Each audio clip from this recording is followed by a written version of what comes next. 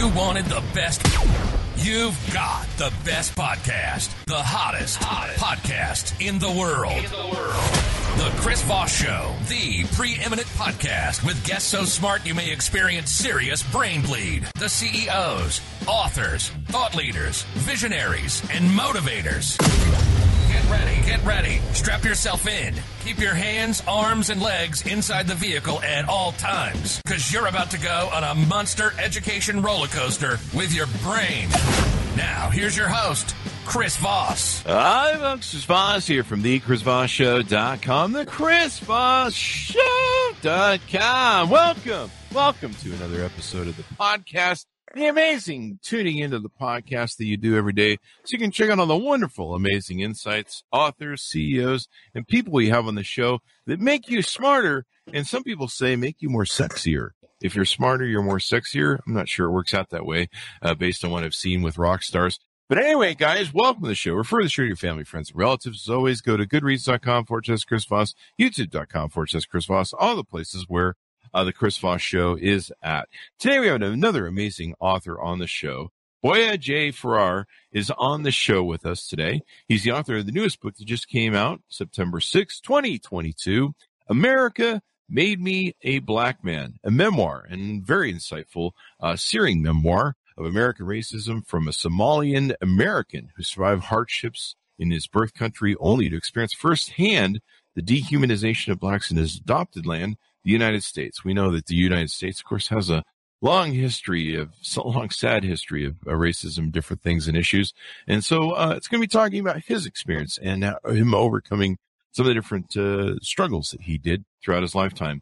He was born in Somalia and raised in a valley among nomads. He grew up with a code of male bravado that helped him survive depredation, disease, and civil war.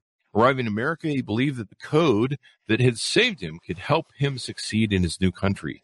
But instead of safety and freedom, he found systematic racism, police brutality, and intense prejudices in all areas of life, including the workplace. He learned firsthand not only what it meant to be an African in America, but what it meant to be African American. Welcome to the show, Boyah. How are you? Doing wonderful. Glad to be here. Wonderful to have you as well, my friend. Well, give us your .coms or any place you want people to follow you on the interwebs, please. I have a website, boyahfarah.com. I'm also present in Instagram, LinkedIn, Twitter, Boyah J. Farah. There you go. You got to be everywhere now these days on all these platforms. I did. So is this your first book, and what motivated you to write this book? This is my first book. What motivated me is I got upset with America. I loved adopted country got me upset. Therefore, I wrote this to America. The beauty of America is people can get upset at it and call it out. We're I forget what it says in the Constitution, but something to the effect that we're on a constant journey to get to some semblance of perfection, but that it's a journey that will never end, and we're constantly working towards it. And of course, we have a lot of demons in our past. We're kind of like the last 5 of my ex-wives. Demons in my past. Are my past the demons? I don't know. You'll have to ask them. They'll tell you for sure. You were born and grew up in Somalia. Talk to us about, let's start from the beginning and talk to us about that journey. Well, I was born to a nomadic family. I am the first son. My father was the only boy. And in the Somali culture, that's almost like a curse. Wow. To be the only boy in the family. And then he didn't have boys. There are 2 sisters older than me. Mm-hmm. And when I was born, I was actually a blessing of many. My father was a son. And what it means in that part of the culture, son carries the family. Son protects the family. Son is everything, really. So to have a son is to survive. Mm-hmm. In Somalia, where, there's a constant battle over everything. Mm-hmm. And the nomads nomadic culture is you don't belong. You belong to everywhere. You follow the rain. Wow. And so it's, you are as free as the American highways, in the Somali culture. Poetry and freedom are the definition of the very Somali culture in East Africa, Somalia. There you go. Nomadic culture. That's really an interesting concept. When they say follow the rain, is that because you go where the water goes? Is that the idea there? Yeah, I mean, I when I was growing up with my grandmother, if the grazing, the place where you live at, the grazing dries, you gotta pick up whatever you have and follow the rain. Whatever the rain is, that's where you go. There you go. And of course, you mentioned the freeways, being open and nomadic, except for California. I just want to get that joke in there. If you've ever been on the 405, there's no nomadic. You're just sitting there the whole time. But no, I get what you mean. This is really interesting. So you grew up. I know in the 90s, Somalia collapsed into total chaos. I think civil war. You'll correct me if I'm wrong there. And was this your childhood growing up in that era? Yeah. I mean, when the war happened, when I was a little boy, my father died, and then the war happened. War just came, man, like a drifting wind. And my mother, grabbed our hands and we walked out. At that time, Somalia was going through the initial stages of the war is the worst time because you don't know where to go. You don't have any survival skills. It's just, it's tragic. It's much more tragedy in the beginning of the war than later years of life. Because later years of life, you actually understand what the war culture is all about. So it was really tragic that we had to walk out of our home and to anywhere safe. When a young man grows up, it's we're expected to, as men, to bring stuff to the world. We have to build things. We have to achieve things. And when a young man loses his father, or when he's the only son, in your case, as in both cases, that's a lot of pressure, especially for a young boy who's, still developing himself and still looking for leadership. What's that like growing up in that experience? Well, I'm the first son. I have other younger brothers, but the first son is basically, the first son is basically expected. I mean, really, you are at the age of 6 or 7. You really have to show up your manhood. And in that part of the culture, crying is not part of our culture. Boys don't cry. Boys are basically men in the making. If a boy cries, he'll never be a man. So from 6 years old up, there's no way you're going to cry. You have to expect, actually, the family or the nomadic Somali culture prepares the boy for hardship, war, and tragedies. And they prepare the girls for, motherhood. So it's 2 different approaches right from the start. There's no way that you're going to expect to weep and then still remain your father's son. No way. Exactly. Hi, folks. Here's Voss here with a little station break. Hope you're enjoying the show so far. We'll resume here in a second. I'd like to invite you to come to my coaching, speaking, and training courses website. You can also see our new podcast over there at chrisvossleadershipinstitute.com. Over there, you can find all the different stuff that we do for speaking engagements if you'd like to hire me, training courses that we offer, and coaching for leadership, management, entrepreneurism, podcasting, corporate stuff.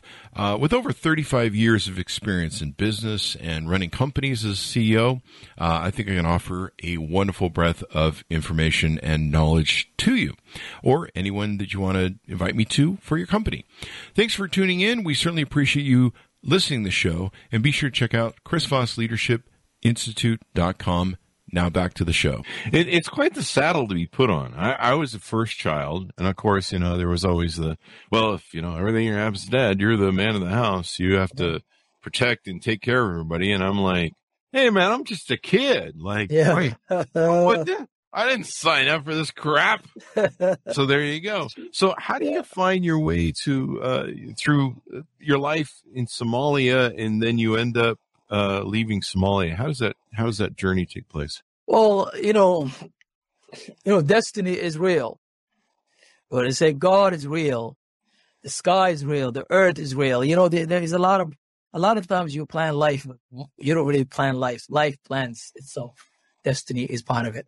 And when the war happened, we really didn't know where we were going to go or we we're going to end up. And the reality is we zigzagged in the countryside, where lions, and, a treacherous journey. Yeah. Where if you cry, even the children, toddlers, learn not to cry, and they learn not to ask food.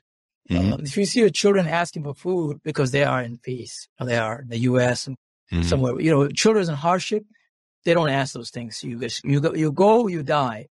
And then we got to a Kenya refugee camp in 1991. We went back to the war twice. Jeez. And then we ended up in a refugee camp outside of Mombasa, Kenya. And that refugee camp actually there were more people dying there than the people in the war because of dengue and malaria. We actually lost 2 boys there that my mom adopted. And then, we got sponsorship to the U.S. We came from a refugee camp to a place called Bedford, all white town, greenery, absolutely gorgeous, almost like a heaven. Yeah. Into heaven, so it's a life.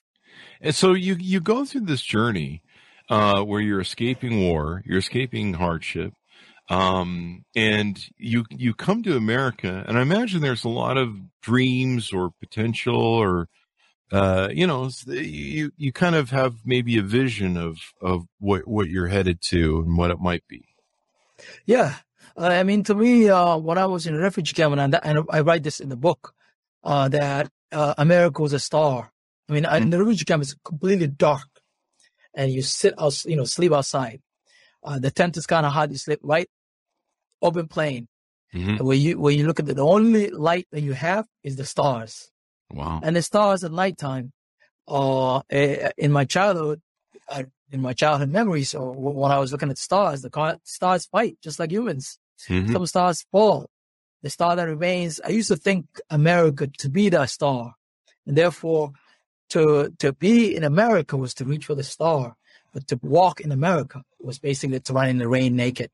Wow. It was absolutely gorgeous. I really did not want to die until I entered the heaven. And I remember even begging God, because I got malaria right before we came here. Oh, wow. And I remember asking God, please, if you're going to kill me, let me first enter America, then take my life. Wow. And good thing, God listened. That's a beautiful analogy that you used about the stars. And I never really thought about it from the angle that they fight. And of course, some stars fall, and the key is to be a star that stays. That's a beautiful analogy. And I think when people talk about immigration to America, when they think of people that come to this country and want to come to this country, I've always been inspired by the Statue of Liberty on the thing. And recently we saw some immigrants persecuted by some ugly governors, manipulating them and spending more money they would have spent to take care of them, to fly them on private jets. But what people have to realize is that there's so much of that dream and passion for people to want to come to what they perceive as the shining city on the hill, although that's kind of a negative connotation and kind of some of our history. But they believe so much in the dream and the vision, and they want to come here and they want to do good things, and they want to be great people, and they want to take part in this beautiful experiment we call democracy. At least we are this week. We'll see what happens next week. And so I think it's great that you share this and people get a sense of this, that there's a human beings. I hate when they call them immigrants on TV and stuff and in the news. I'm like, they're fucking human beings. They're goddamn human beings. And there shouldn't be flags or territorial crap that separates us. Anyway, I had to get my little PSA in there. So you come to America. What's the experience like after you get here? Well, the experience, actually the initial experience matched the star. It really did. It actually matched the star. It matched the running, running naked in the rain. It really did. Because, you get to see a trimmed grass, green grass. You get to see clean roads. The only awkward thing that I thought Americans practice is having dogs inside their homes. Oh, yeah. That didn't really. The dogs, animals belonged outside And, animals only humans belong inside, you know what I mean? Mm-hmm. And I remember walking, in Bedford, absolutely gorgeous place, absolutely a place that actually restore what I became an optimist, because what people in Bedford did for me is they care for me. And I thought people that are not connected to me, they've never seen me, they're white people. I'm an African child, black. And what they did for me inside of me is human beings, strangers care. Therefore, I care for them. Mm-hmm. That's the attitude that I actually developed in Bedford. Mm-hmm. And I was the only immigrant student. I had my own teacher called Esty in Bedford High School. I mean, it was remarkable. I mean, it was strange a little bit because I've never seen so many white people, and I wanted to touch their hands, see what they, you know what I mean? And they also want to touch me as well and see what is the African boy, how's it like, and so it was absolutely gorgeous, where I'm amazed by them. I'm looking at them and I want to be friends with them, touch them and play with them, but they also want to do the same thing. And so it was a gigantic learning experience for me. It opened my mind to possibilities of mankind.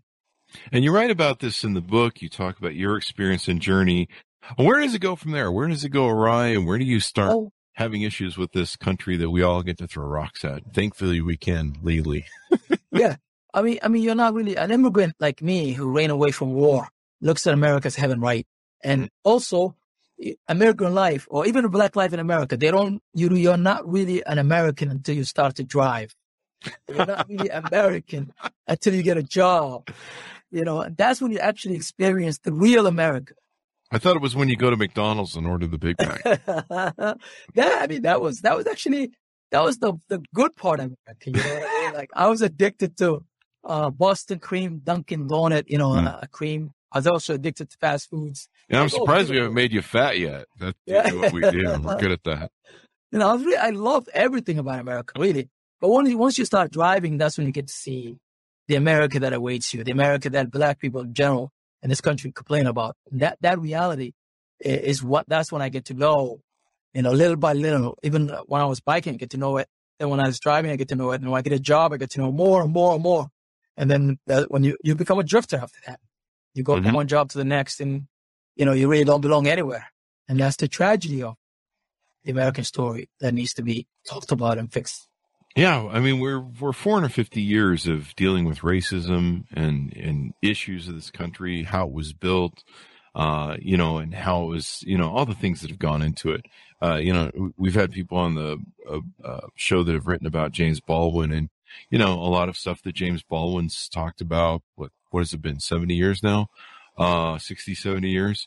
You could take all of it and put it on today. We're a country that has a real problem with racism, with prejudice, and the challenge of fixing it stuff. So when do you start discovering this? I've had people on the show that have talked about, when they first discovered that there's a racial problem in America. When do you start discovering this, and when does it start really coming to a head for you? I start actually, I really didn't want to go against, I didn't want to admit the reality of America because I have so much love. So, initially, even before I learned to drive, I was used to be on a bike from my apartment to the library.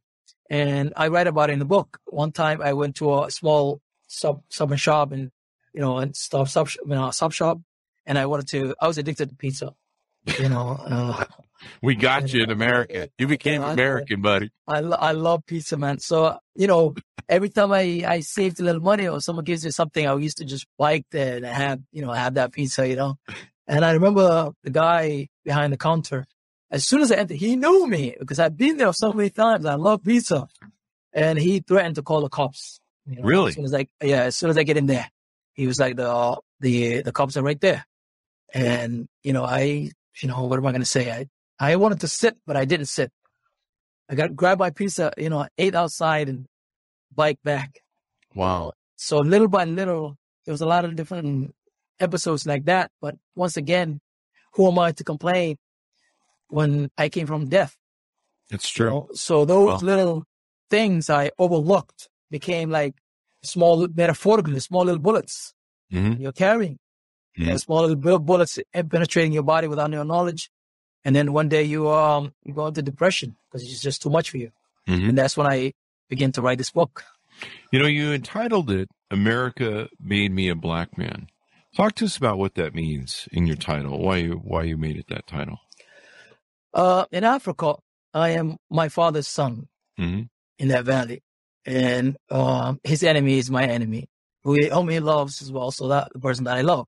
And also, I was born to protect the valley, to protect the weak, know my enemy exactly who they are, you know what I mean? But you come to America, I was never a black man in America, right? Because I came from the culture. Everyone is black in Somalia. There's no labeling. I came here and then America teaches you little by little that you are a black man in its soil.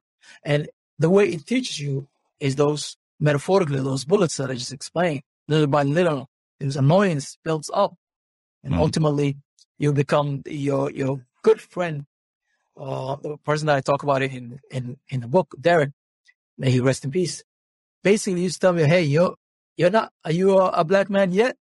Because I used to, even though we're going through the same thing, I used to deny it because I didn't want to go against America because still America brought me into its own soil. Like, no, I got too much in me. They gave me so much. I'm a guest. Also, my father's culture, you're a guest. You go to someone else, you're a guest, therefore you honor that person. So there was a lot of complexity in my head that was denying the reality of black people in America. And this is true as part of the American history. The only difference is I'm adding new voice and African perspective to this mix. But to be black in this country is to be almost like an orphan because you don't belong. Your own country rejects you. What do? You can't find a job. What do?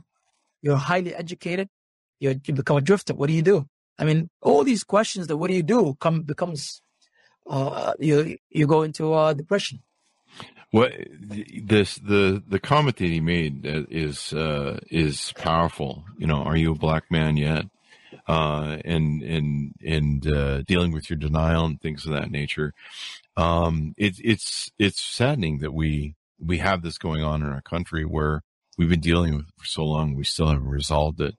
And of course, you see the issues that we had during 2020. We had the George Floyd murder and, lots of other heinous things that went on. And this country still struggles with it. I mean, in January 6th, seeing the Confederate flag from the Civil War that we fought over slavery almost 200 years ago in a rotunda. And I'm like, this war is still being fought by remnants of our country. Is just heartbreaking and astounding and shocking. And it also tells us how far we still need to go. And I think books like yours and stories like yours are an indication of we still have a long ways to go and a lot of work to do as a country to come together as a people. Indeed. It is true. I mean, the overall message of the book is basically, I love you, America. Black people loves you. Reciprocate the love. We're looking for a merit-based system. America is rich enough. We solve other people's problem, but we can't solve our own. I'm inside the belly. We're inside the belly. The belly has to work for everyone. It got to feed everyone. You know what I mean? So, it's just, I'm glad the book is having, there's a debate around this. And that's the beauty of America. America's still learning, and I'm hoping that we will continue to grow because America is also one of the youngest country in the world. We are. We're a young democracy, and like you say, the analogy of the stars. The stars they fight, and some of the stars fall. I mean, we're very close historically to an empire falling to fascism and the war that you saw. And I don't know that we'd ever fully break into a civil war. I'm not really sure people are going to drive their Land Rovers into each other in our country. We're kind of too lazy to do a war. We would have a political war, I think, that we have going on right now. And it's a war between democracy and fascism and authoritarianism.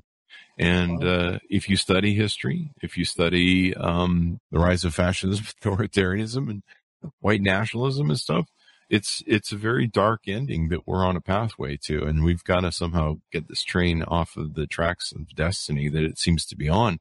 And it really comes down to the people. You know, the people here choose the government they want, and they also choose the America that they want. And, you know, so it's good that you have this book, that you're having this discussion, that you're sharing your story. I love your Somalian analogies. And you write a lot of beautiful sort of poetic sort of things and analogies in the book so that people get a feel for, you know, painting a good picture of what is out there and how we just need to be better, everybody. You know, this isn't, I'm an immigrant, technically. I am an immigrant, really, when it comes down to it. Not firstborn like yourself, but my great grandfather, so 2 generations up, came from Germany. And when he came to this country, he didn't speak a lick of English.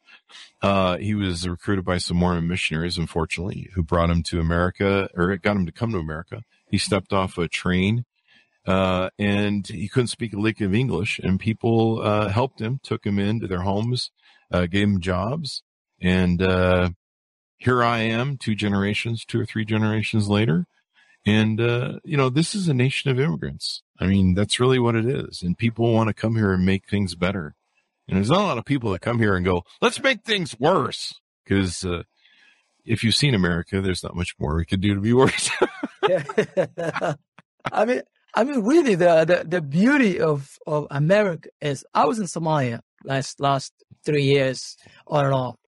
And what I really I miss the diversity of America. I miss Chipotle, you know what I mean? Like, I miss small little shops, you know. I miss America. Is absolute. There's unlike any other country in the world. Mm-hmm. I mean, really, and I'm saying it I've seen it. You know, the diversity of this country, where you can have access to, if you want to go to China and have Chinese food, you got a place. If you go to like Sierra Leone, there's a spot. There's a restaurant somewhere. Mm-hmm. You know, so America is basically this experience is unlike any other experience under the planet. You know what I mean? And sometimes young people, Americans, don't see what they have. Mm-hmm. And sometimes you don't even know what you have until you lose it. Mm-hmm. You know, so it's very important that old Americans used to travel. Young Americans, I don't know if they even travel, because whenever I go to, you know, somewhere else, I don't really see American much. Mm-hmm. You know, maybe if we travel, we'll be able to have access to it. But I really want young people, young Americans. I'm hopeful, despite everything I've seen death, I've seen war, I've seen everything. I've seen racism, which I think racism is much more generational than war. War is immediate. Racism is generational. And that's why in the book I said racism is worse than war, because war is immediate. White, that's it. Mm-hmm. You know, you don't really inherit it, but racism, mm-hmm. you inherit it.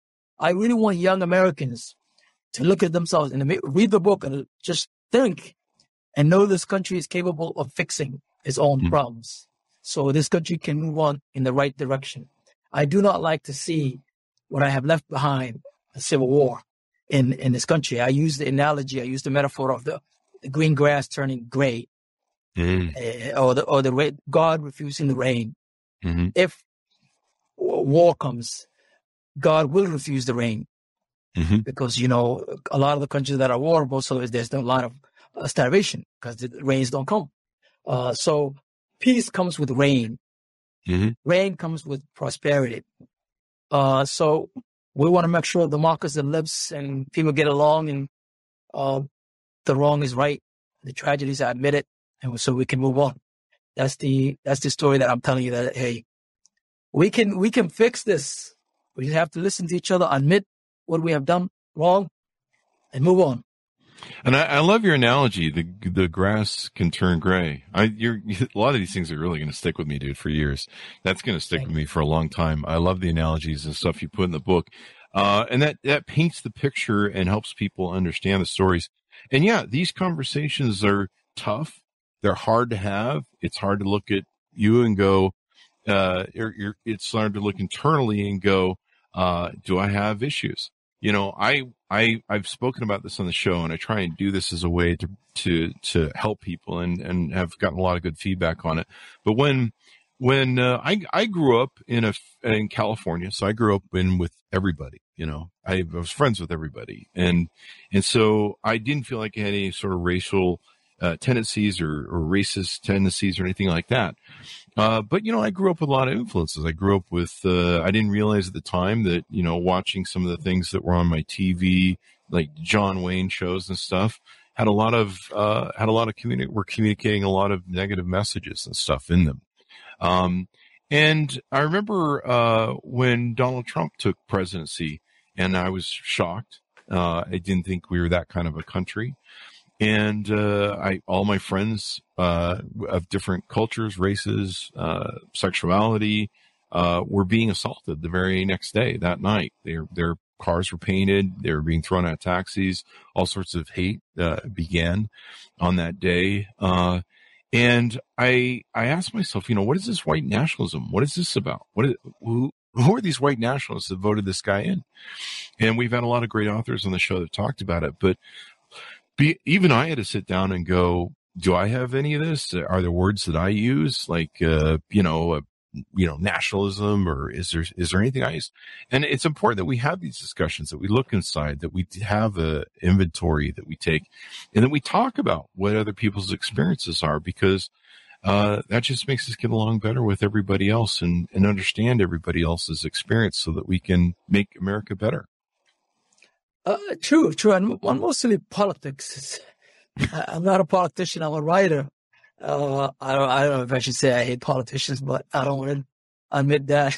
Whenever I think of politics, it's what I think about is war. In my young days, it was not the people that wanted to fight each other. It was politicians that divided the people. Truthfully speaking, in my young life in Somalia. So what politicians say it's important. You know what I mean? Because their words carry a lot more weight than you and I, because they have audience, and what you tell those audience matters. And it's tragedy that they might escape, but those people who are listening to their songs might not escape. Because when tragedies come, it just come like rain, man. Pain will touch everyone. You know what I mean? It's just not a pretty place for when people, two neighbors fight each other. Mm-hmm. It's the worst. I remember when I was a little boy, my best friend coming to the house with an AK-47 looking for me. I didn't do anything with the kid. Wow. He just heard that we were on the wrong side of the history. Uh-huh. And now he survived. Sometimes we have a conversation, and he's very, he didn't find me because we escaped. Uh-huh. Thank God.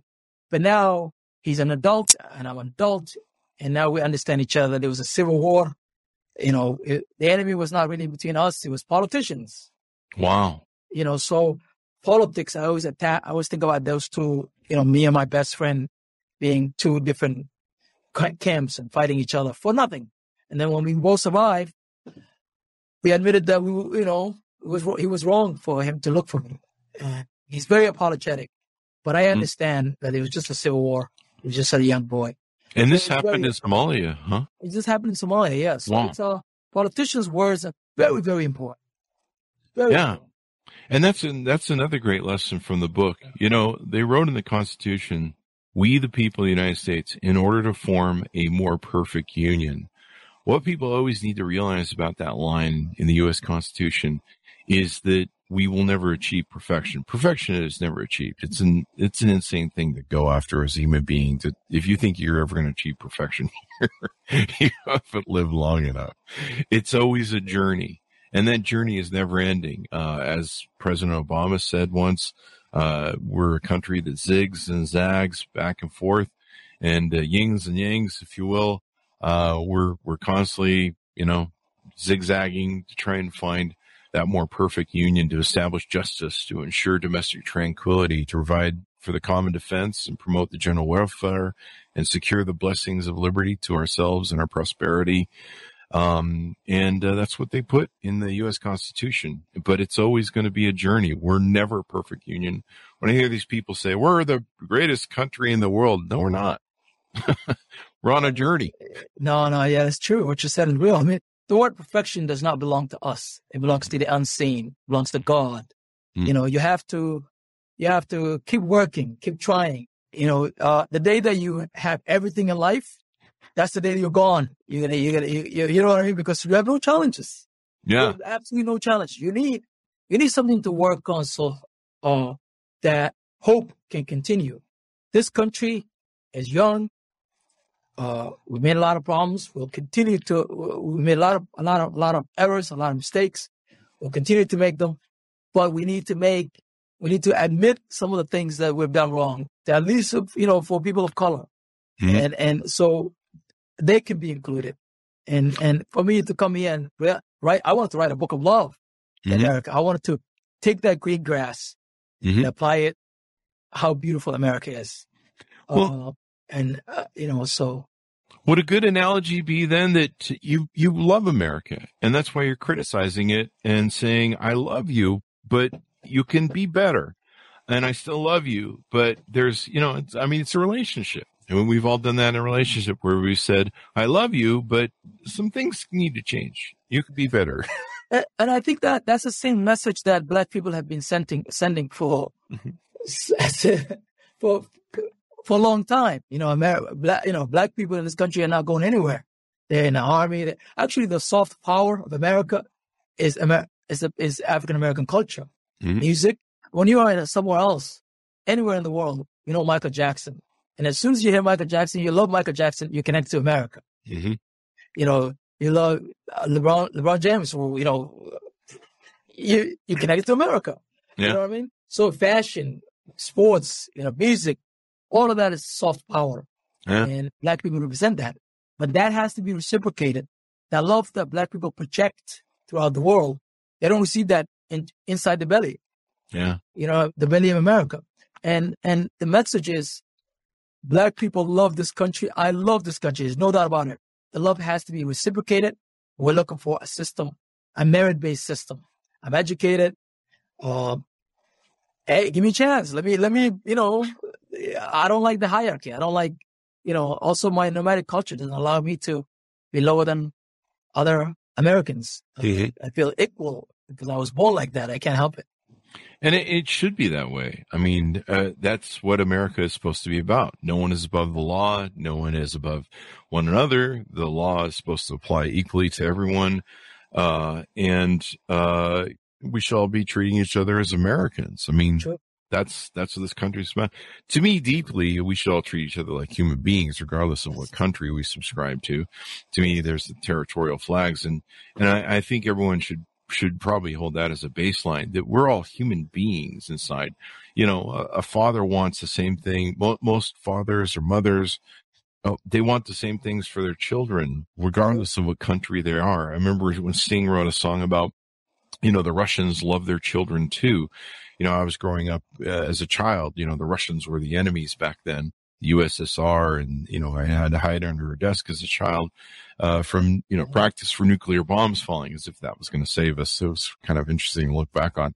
But, you know, he wrote a song called the Russians Love Their Children Too. It made me realize that, you know, there's mothers and fathers and parents and children's people who just want to live their lives, and they don't want to, you know, deal with tyranny of government and everything else. And it's good that you talk about this sort of stuff in your book, because I grew up in America, being born here, you know, taking it for granted. You're just like, hey, you know, it's great. Everybody's got freedom and TV and Big Macs and, you know, pizza. And then you kind of find out that it's not. And you kind of find out that, you know, it's not great. And then it's, you know, we've been kind of going through this discussion the last few years. We had one of the authors of 1619, of the book 1619 on, and we've had a lot of great authors on over the last few years. And, you know, there's been a lot of talk about what's gone on in schools with education and stuff. We have to look at the ugly parts of our history before we can fix them. The one thing man can learn from his history is that man never learns from his history. We have to look at the ugliness. We have to look at our past to rechange our future, because if we don't address our past, the future will never change. That is, well, what you said is real. I mean, it's true, but it's hard. We know a lot. Mm-hmm. You know what I mean? And this is America. We know a lot. We have access to all the information on our computers, the Google is right there. We don't want how other nations have learned their own mistakes. Ultimately, we will learn our mistakes because the pain will force us. Mm-hmm. And I'm not saying this lightly; it's real. If you don't confront and you don't fix, ultimately tragedies will be democratic. Mm-hmm. And this book is partly warning. In my own life, I've seen it. And sometimes, if we don't, even though it's very tough for us to acknowledge what has, what our own mistakes, what we have done wrong, but it's judging history is very important. If we're going to renew our hope and our dream and make this country a better place, it's very important that we acknowledge our own path and examine it so we can have a better future for the unborn, not just the ones who are living now, but those who are unborn. Very, very important. And those reactionaries who are saying we should not look back, those are the same people I've seen in my rear view, looking back in Somalia, where those who at the end bury their own children in a shallow grave. And that's not where we want to go. We want to be able to admit our own faults, fix home. This is home for all of us. Mm-hmm. And, continue to learn. Yeah. I mean, we have people right now that are politicians that are advising for war, that are trying to stoke civil war, that are trying to stoke hate with one another.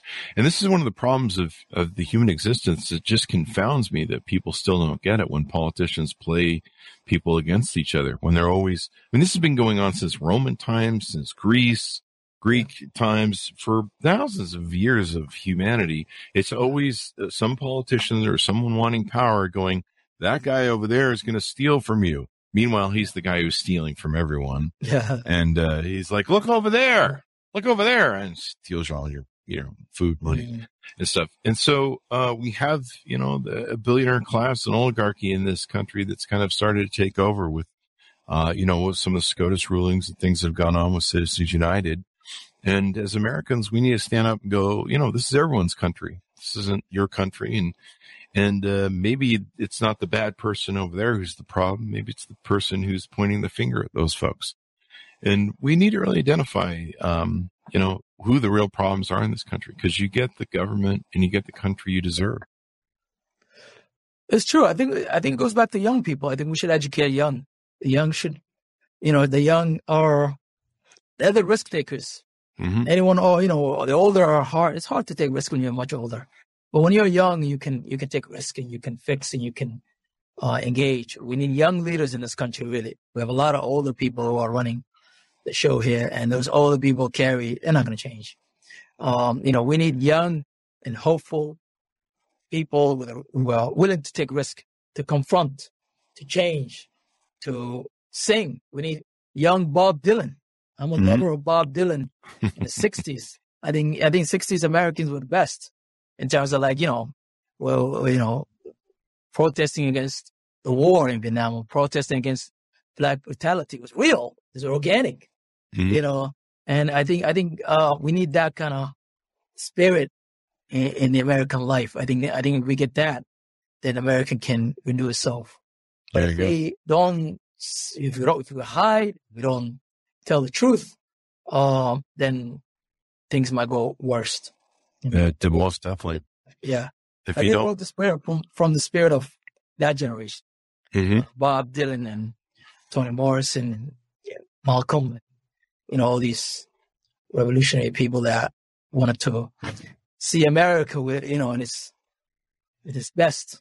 Yeah, definitely. A more perfect union, or the journey there to of. I think it's great that you wrote this, hopefully to appeal to young people, to get them interested, excited, educated, motivated. The future is their future. It really is.